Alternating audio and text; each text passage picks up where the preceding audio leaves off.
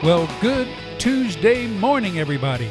It is the 28th of December, and my title today is Getting God Right Side Up. When was the last time you stood on your head?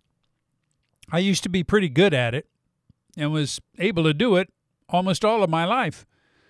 However, the last time I tried it, when I was 64, 4 years ago, in front of my entire family, while on vacation, I fell over backwards and into the shelving behind me on the wall. I was not only embarrassed, but something popped in the back of my neck and I feared severe damage. But the next day it was fine. Lesson learned. Before I try that again, I need to practice. The fun thing about standing on your head is that the whole room looks upside down. People are walking on the ceiling, and everything dropped is falling up, which is why sometimes you might say that their world has turned upside down when things seem to be falling apart and what you thought you were sure of seems not to be true or right.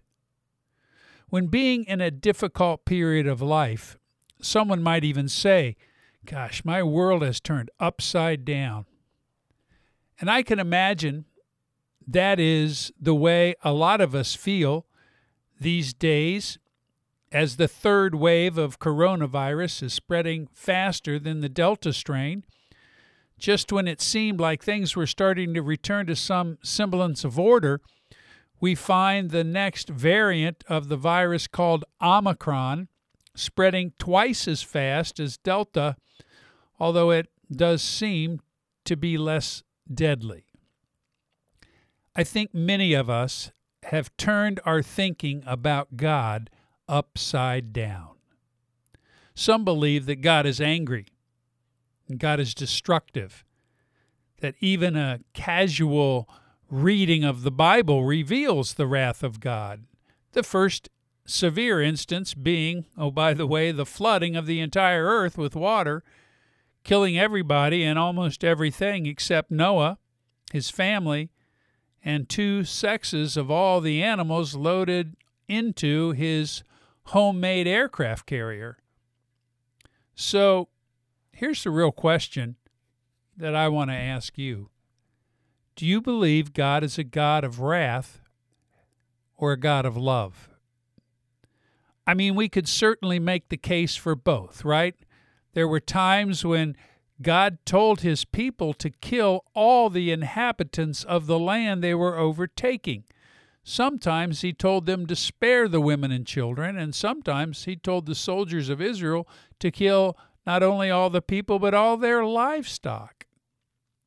Now, we don't really know why God gave that commands, other than we can find some indications that they were horrible people, even sacrificing children to their gods. So anyway, does God run hot and then cold? Does God have good days and bad? Certainly there are people who want nothing to do with God because they believe he does not exist at all, or if he does exist, he's full of rage and anger toward the sinful actions of humanity. Or on a smaller scale, consider when the Ark of the Covenant was being returned to Israel, and it looked like the cart carrying the Ark of the Covenant was going to fall over. Uzzah steps in to keep the disaster from happening, and God strikes him dead. Now let's bring it down to you and me. I believe that for many people, even Christian people, their view of God is upside down, especially when one is a born-again believer and a follower of Christ, yet has become addicted to sex and porn. Our perspective of God changes. We see him more as a God of wrath instead of a God of love. We fear him, not in the sense of being in awe of him, but in being afraid of him. We fear he is angry with us for our repeated failures. And if we do not somehow find a way to stop looking at porn, then we're toast. He's going to punish us for our repeated failures and may even remove us from being a member of his family, and we lose our salvation. We soon become convinced of these things, and guess what? The problem is your view of God is turned upside down. And you're now believing what Satan, the father of lies, wants you to believe, so that you'll be afraid of God, isolate yourself from not only him, but everyone else in your life, including your spouse, parents, family members, and friends. And then instead of asking for help from those who love you, the more you descend deeper into the darkness of sexual sin, creating more pain and suffering, not only in your life, but in the lives of your loved ones. So, what does God look like when things are turned right side up and we're dealing with truth instead of Satan's fake news? We remember that because of his great love for us, the Son of God became a man to just give us some ideas of what God is like. And in the Gospels, we see that God heals the sick. He gives sight to the blind, even raises people from the dead, including himself. He has drawn us to himself, revealed to us that we are sinners, but are saved not by our works, but because he is a God of mercy and grace. He takes the punishment for all of our sins upon himself on the cross and paid for our sins by dying in our place for our sins. He overcomes death for us, so that even when we are lost in our sins and unable to change, he seals us with his Holy Spirit as our guarantee of our inheritance in heaven.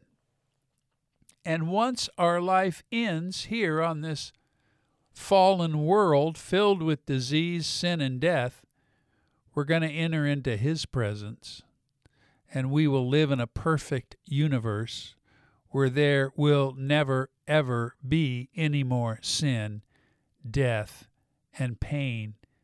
And oh, by the way, we'll be there for eternity. And how does one turn their view of God right side up?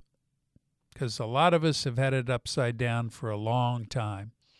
Now, this may sound too simple to you, but I guess the question is, well, why should it be complicated? And this is what we need to do. It begins with gratitude. Becoming a person who is thankful for who God is and all that God has done and will do, to be determined to spend time with him daily, where you are solidifying to yourself the things that are true about him. And you like what we learn in Ephesians 2, 4 through 5, quote, "But because of his great love for us, God, who is rich in mercy, made us alive with Christ even when we were dead in transgressions. It is by grace you have been saved." Listen, my friends, our Father is a God of love and faithfulness and gentleness and kindness. He does punish sin, and he is holy. But let us walk with him today and maybe turn our view of him right side up. This is John Doyle with 180 Podcasts. God bless you, my friends. I hope you have a great day and week in the Lord. We'll talk again tomorrow. Goodbye.